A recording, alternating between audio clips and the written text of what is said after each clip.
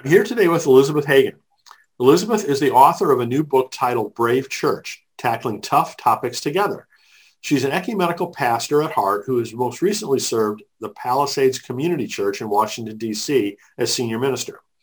Though first ordained as an American Baptist, Elizabeth has also served United Methodist, United Church of Christ, Presbyterian USA, and Disciples of Christ congregations in various pastoral roles.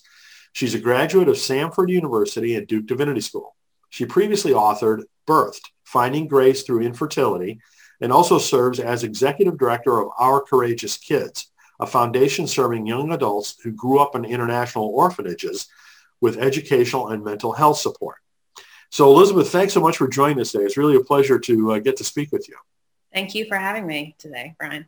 Sure. So you've got quite an eclectic denominational background, which is great to see. I'm a big supporter of that, quite frankly. But maybe you can tell us more about your background than I briefly touched on. Sure. Yeah. I think, women in ministry, especially women who feel called to pastor and to preach, which I have for a long time, they have to kind of make their own way and go where there are opportunities to serve. I think I'm a free church person at heart. And so I kind of get into these more systematic denominations from time to time, and they say, why don't you stay? And I say, no, I have somewhere else to go. But I think my ministry has both been about the local church and also about connecting with wider ministries and organizations. I've done this not only personally, but we've done it as a family. My husband, Kevin, and I have done work together. He previously was the CEO of Feed the Children and of the American Diabetes Association. And as part of that, we did a lot of traveling and advocating on behalf of people that were struggling both with illness and also with hunger and education issues. And so right now, I am just amazed that my life has taken this turn into writing. It's not something that I grew up thinking, well, one day I'm going to be a writer. I'm going to publish a book. It began for me when I went through an infertility journey alongside my husband for many years. And I was a pastor of a local congregation at the time and really seeking out spiritual resources of people who would understand not only what it's like to go through infertility, there's tons of books on that, but what it's like to spiritually engage a process of longing for something and not having that longing fulfilled. And so what I found was there was not the book that I wanted to read on the market. And so I had these friends that said, well, why don't you write a book? And from that, my journey into being an author began. And I think once you realize that you can connect with a wider audience and share things that that are important, you kind of are hooked and you want to keep doing it because you believe in what you have to offer. And I think where my ministry has landed these days is that I know that my calling is to invite open-hearted Christians to engage in difficult conversations that foster a sense of belonging and acceptance. The people that I've been a privilege to be their pastor have often been people who have been rejected by traditional church or traditional patriarchal, sexist, homophobic models of church. And I think the topics that I'm really passionate of writing on are topics that help people feel less excluded and help people know that God loves them and that there's a place for them in the family of God. Wow. Well, good for you. I mean, we have a lot of interests in common, which is always wonderful to hear. Yeah.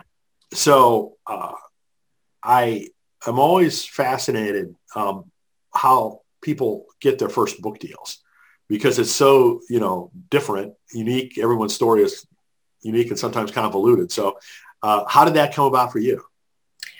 Well, I think the thing that I started doing, not because I was thinking, well, this will help me get a book deal one day, but just because I had all these words in me that I wanted to share, was I started a blog, back in the day, right? When everybody. Yeah, sure. And I had just become the senior minister of Washington Plaza Baptist Church in Reston, Virginia, which was a dream come true for me. I think I cried the whole first week, not because of anything other than I was just so happy because I had grown up in the Southern Baptist faith where women in my church are not even allowed to be ushers. And here I was, this little girl who had this calling to speak, and women weren't allowed to do that. And I went through my own journey to realized that it was okay for me to have a calling to be a pastor.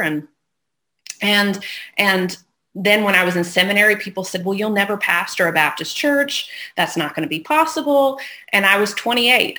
I was 28 and got this amazing opportunity to pastor. And so I wanted to really chronicle that journey. And that's where the blog came from. I was preacher on the plaza back when people didn't want to use their real names on the internet. Interesting. Yeah. I was musings of a seminary student before that. But anyway. Wow. Well, good for you for, having the courage to do it at that point. Yeah. And from that, then I started writing for local papers, or I started writing in denominational journals or online sources, and people really took to it. And I said, well, maybe there's something here because that I'm speaking something that other people want to hear or just need someone to say. And then I was invited by several folks that maybe you might know. Carol Howard Merritt became a colleague of mine in the DC area. She invited me to join a writing group with her. Oh, good. And some other pastors. They were all women, and we met before she left town to go somewhere else. But we met every week or every other week for a long time. And I just was so encouraged by this group of passionate writers.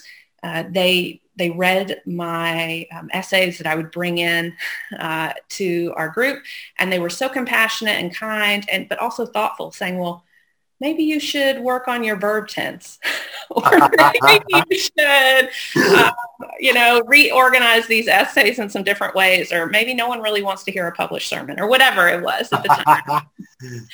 Real good truth. And, I got more confidence through that process and got to the point, finally where I had written our infertility story and had a book proposal and began sharing that. And it was Chalice Press that published that. And I was very thankful for their enthusiasm about that project. And, it was a good first publishing experience.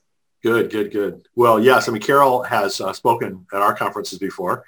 Yeah. And, I have a great relationship with the Chalice Press folks also.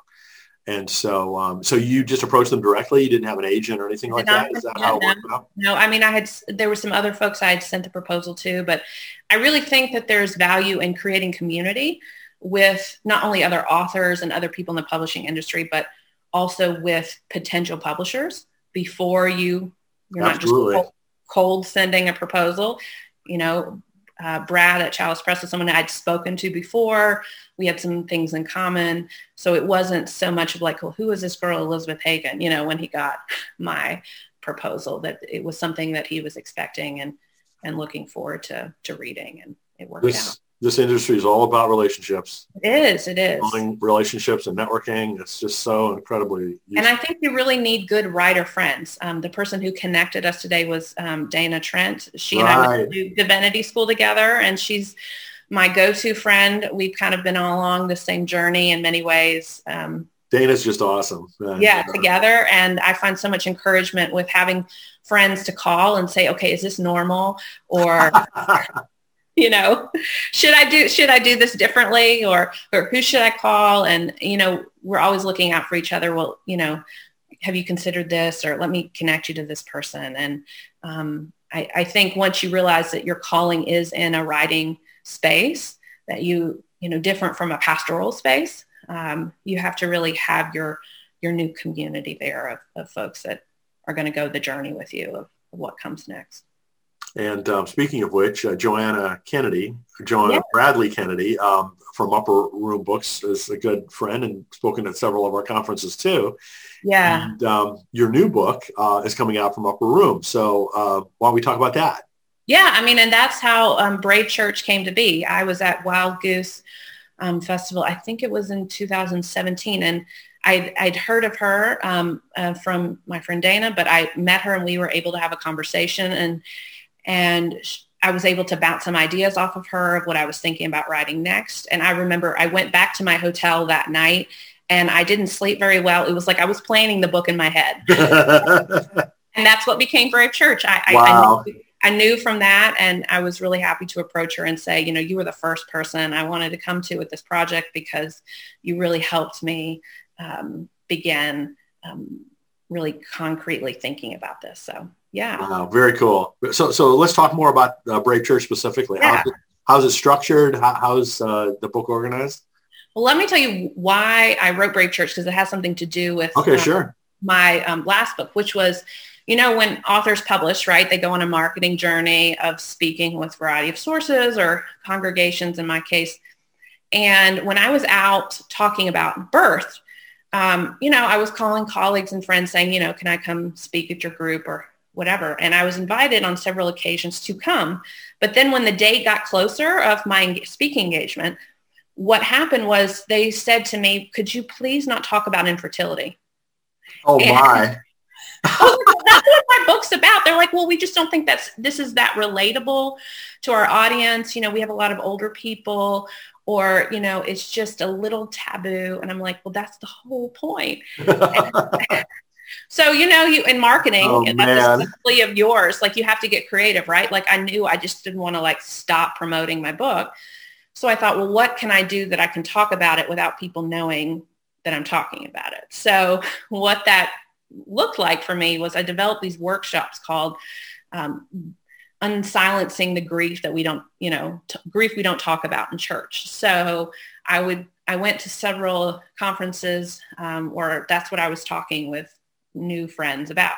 And I asked them, what in your church do you not talk about? I know that people don't want to talk about infertility personally, but what else do people don't want to talk about? And I heard all kinds of things from, things that are included in Brave Church and things that are not, from, my son's in prison and I can't talk about it. Or, I'm really struggling with a situation. My daughter is experiencing domestic violence, or I'm not welcome at my church because I'm gay, or whatever it was. And I realized that the church actually needed more tools to help open up dialogue so that people felt like they could talk about these, quote, taboo topics, that we could understand that God is a part of all of these situations, especially because if we believe that God is close to us and experiences of pain and grief, if we don't talk about them, in fact, we're losing an opportunity to feel connection to God. And so that's really, what got a bee in my bonnet about Brave Church was I knew that it wasn't just infertility when we weren't talking about. It was so much more. Good for you. Good for you. Well, I mean, part of the motivation that I had in launching How to Heal Our Divides was that when I was doing all this reading last year during the pandemic, a lot of good books about, anti-racism, political divide issues, religious divide issues. But so many of them were kind of like, okay, this is the history behind this, or, this is why it's an issue. Everyone should look inside themselves to understand their own biases. All really good things, but very little written about, okay, what do we do about it? Right. So I love the fact that your approach is, what do we do about it? Actually confronting issues that need to be addressed. Right. And so what I did was I encountered this really amazing resource that came out of New York University. It was two social justice educators that began to see that conversations in their setting were not moving forward because this whole idea of safe space, we like to be around people that make us feel good and make us feel comfortable. And, in many ways, that's what church is for so many, as an aside. But anyway, what they noticed is these conversations in their school were not moving forward. And so they came up with this whole idea of brave space. And they had a different whole set of rules that was different from, our common keep the confidentiality, agree to disagree kind of ideas that come with any sort of small group setting. And they said, let's make some intentional space. Let's call it brave. And these are some things that we feel like need to happen if this is going to be a brave space, and created this whole plan that worked really well, they said, for their setting. And so I read this article and I was like, this is what we need to do in church. Like, could we set aside some intentional time where we call the space different, we call it brave, and we begin to start talking about things, even if it's just uttering the word racism, which I found is difficult in some settings. If we just begin to open up these conversations with some intentionality and some covenant around how we're going to interact with one another, that's what Brave Church became, a real tool to say, here, try this and do this and see what happens in your congregation. For me, what happened is I was teaching it as I was writing it, which was really wonderful feedback for me. Good. In my church, we had a whole summer where we were just doing Brave Church. And, the results for us were really cool. Like, for example, one thing that happened, in most churches, there's prayer or request time of some sort, joys and concerns. And most of the time, those things in my church, the way they are in almost every church in America, pray for my Aunt Sally who has cancer, or pray for this neighbor who just fell, or whatever it may be. But what I found after we, for example, went through the mental illness chapter and we began to talk about the deep-seated issues that are a part of our community and part of many families in our church that people had never really talked about before. I began hearing prayer requests for the first time ever for, a child who went away to a treatment center because of an eating disorder, or someone in the community who tried to commit suicide last week, and we really want to come around their family. I mean, it was, it seems like not a big deal, but to us it was huge. And we just all began to feel differently about each other, which is really the hope of Brave Church. Well, there's so much pain that doesn't get unearthed, right? And dealt with. And, as you said, so many churches and organizations in general are just, reticent to address things that are pretty serious that need to be addressed. Right. And there's people suffering, and feeling like nobody sees them. They feel alone. I mean, that was my experience. I mean, I was the pastor, for goodness sake, and going through these, miscarriage after miscarriage and failed infertility treatment. It was, I remember the Christmas Eve that I had just had an experience of loss. And I was supposed to be preaching, and I was so angry that there was a baby that somebody had put in, of course it's Jesus, I get it, but in a manger on the altar. And I was like, if I have to preach looking at a baby, it was so painful, but I somehow willed myself into doing it. But that kind of pain, like, how can we not begin to learn how to talk about it, that we can say, I'm really struggling right now, or my family's struggling, or my neighbor just had this devastating thing happen to them, or, my cousin feels unsafe in their home and I'm trying to figure out how to get them out without them dying. Like that's just such important conversation, more than the things that I think that we talk about, in our own Zoom coffee hours these days, Yeah. Totally agree. So who's would you say is the primary audience for the new book? Well, I've thought about that, and I think there's two audiences. One, it's for pastors or church leaders that feel frustrated with the division and the divide in our country. Those who are looking for a tool, a very practical tool, because that's what Brave Church is about, how to begin to not have a church that feels so, well, we can't mention this or people are going to leave. It's for brave church leaders who want to really lead on this topic. But I think this book is also for those who have experienced one of the situations that I write about in Brave Church, that be infertility and miscarriage, domestic violence, mental illness, racism, or sexuality. I hope that Brave Church can be used as a tool of reconciliation between a person and their faith community. For a person who's experienced one of these issues and doesn't feel like their church is safe, much less brave, that they could take Brave Church and they could go to their pastor or church leader or someone in their life and say, will you please read this book and understand what it has felt like for me to be both a part of a faith community and also struggling with this issue. So your book is scheduled to release on June 1st. Yes. And, we're just kind of emerging from the pandemic. I've been doing interviews. Yay, there's the book. There's the book. It's real. It's real. Yay.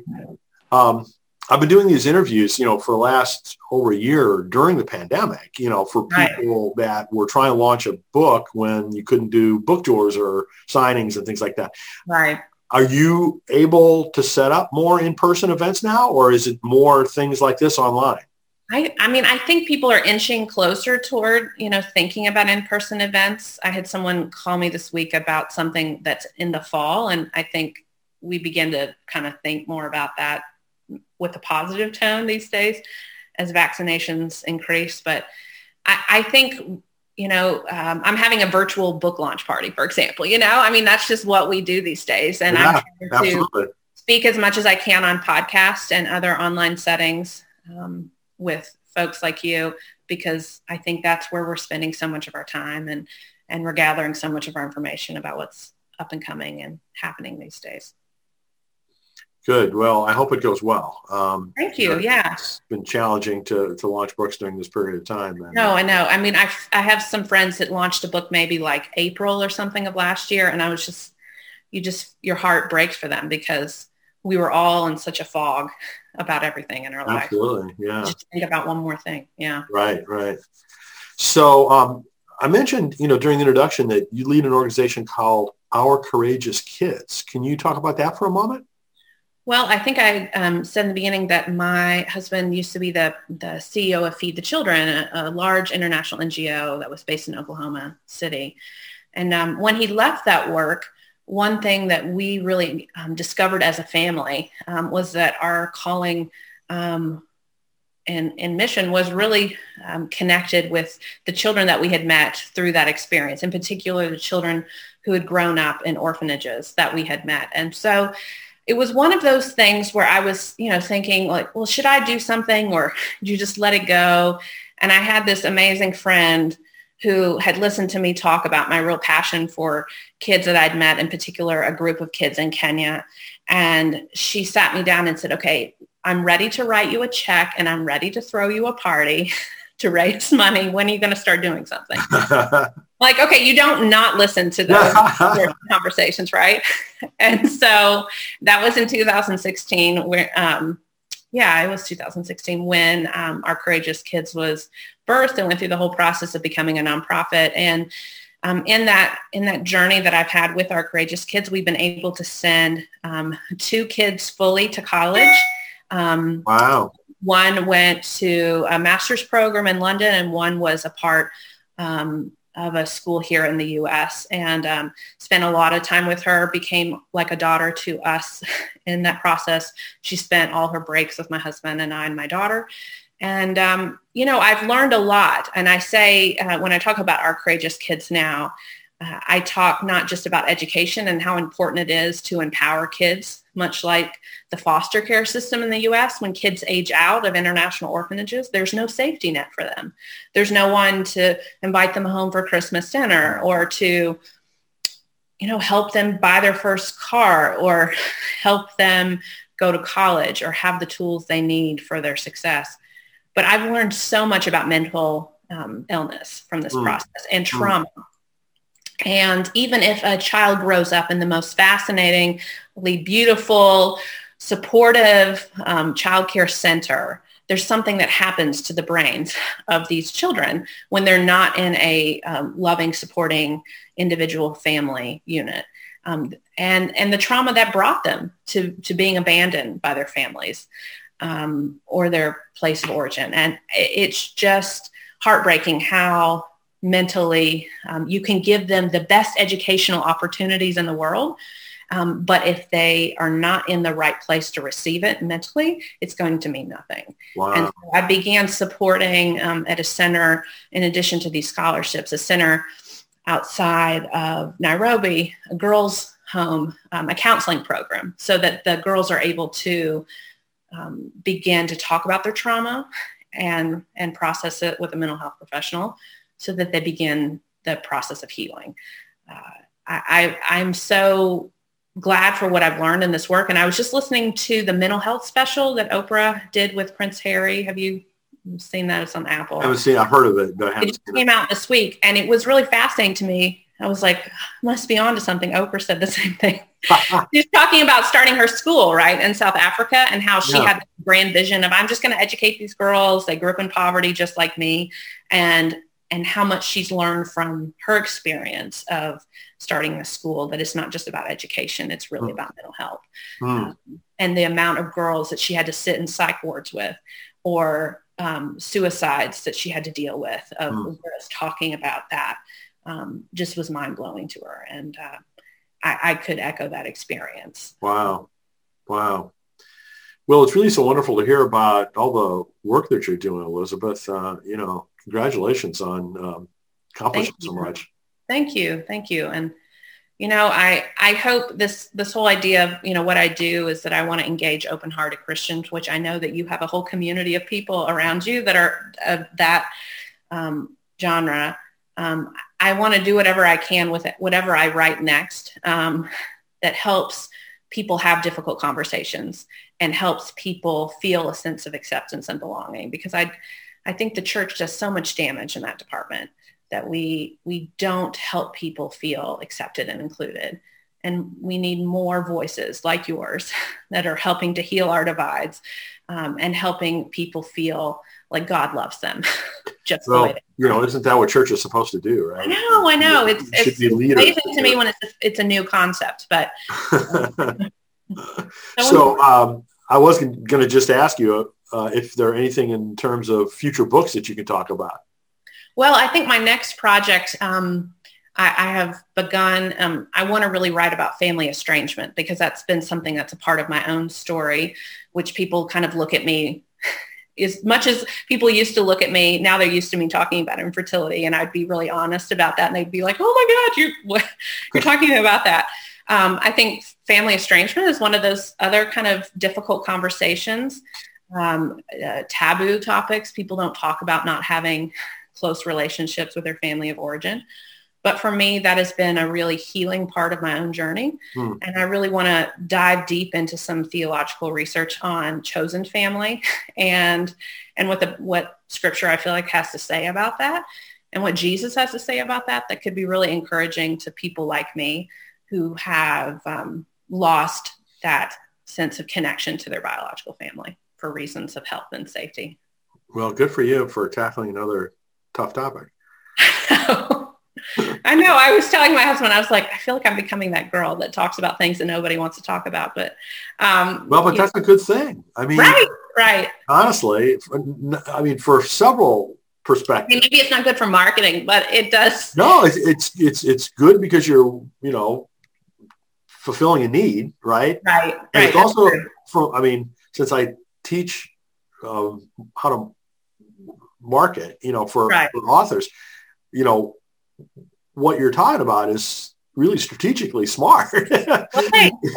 Seriously. Well, and it really comes out of, you know what it's like with all the authors that you talk to, it's such a huge undertaking to write a book and to publish a book and all the things that go into it.